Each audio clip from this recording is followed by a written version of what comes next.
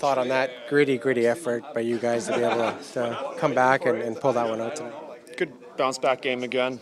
I think it was a solid game from our side. Obviously, when Benny went down there, going with 5D, and we know it's going to be a tight game, and the way Mikko played tonight and the way we grinded the game overall and got 2 points, I'm very happy. It's scary to see Benny go down on that shot, and he just comes back. Yeah, you don't want to see that. Obviously, he just came back from a concussion, so it's tough. Hopefully, he will recover quickly here because obviously we need him. He's a good player. What did you guys do in that third period? Because you didn't give much of anything. You really shut it down, I guess. What was it? I mean, it's tough because you don't want to back off too much. To back off too much and get bad gaps and all that, it can be not the right answer for us. But I think we played solid. I mean, obviously there have some guys that can do some good things with the puck and they're skilled. But we kept a good gap overall, even though we had 5D and played us solid in our zone. And obviously our power play gave us some momentum today, and that really helps us well. I know you probably categorize this as a team win, but what do you think about Connor and Leon getting to 50 points at this part of the year? Yeah, obviously it's very impressive.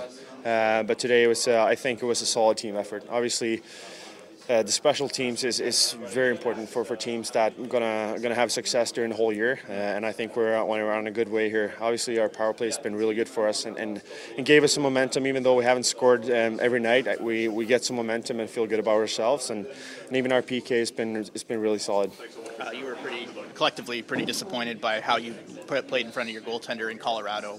How do you feel about tonight's effort and the way you guys were able to respond in front of Mikko? Yeah, it was a lot better, and once again, I think it's a big strength of ours to get those bounce back games. I think that gives us a lot of confidence and a boost that we're not going to lose 2 in a row and come back and play a solid game, even though it wasn't pretty all the times. And obviously we got a goal disallowed, and obviously we stuck with it and got 2 big points. What's the biggest evolution, do you think, in his game so far this season? It just seems like he's taken another step. Mikko? Yeah.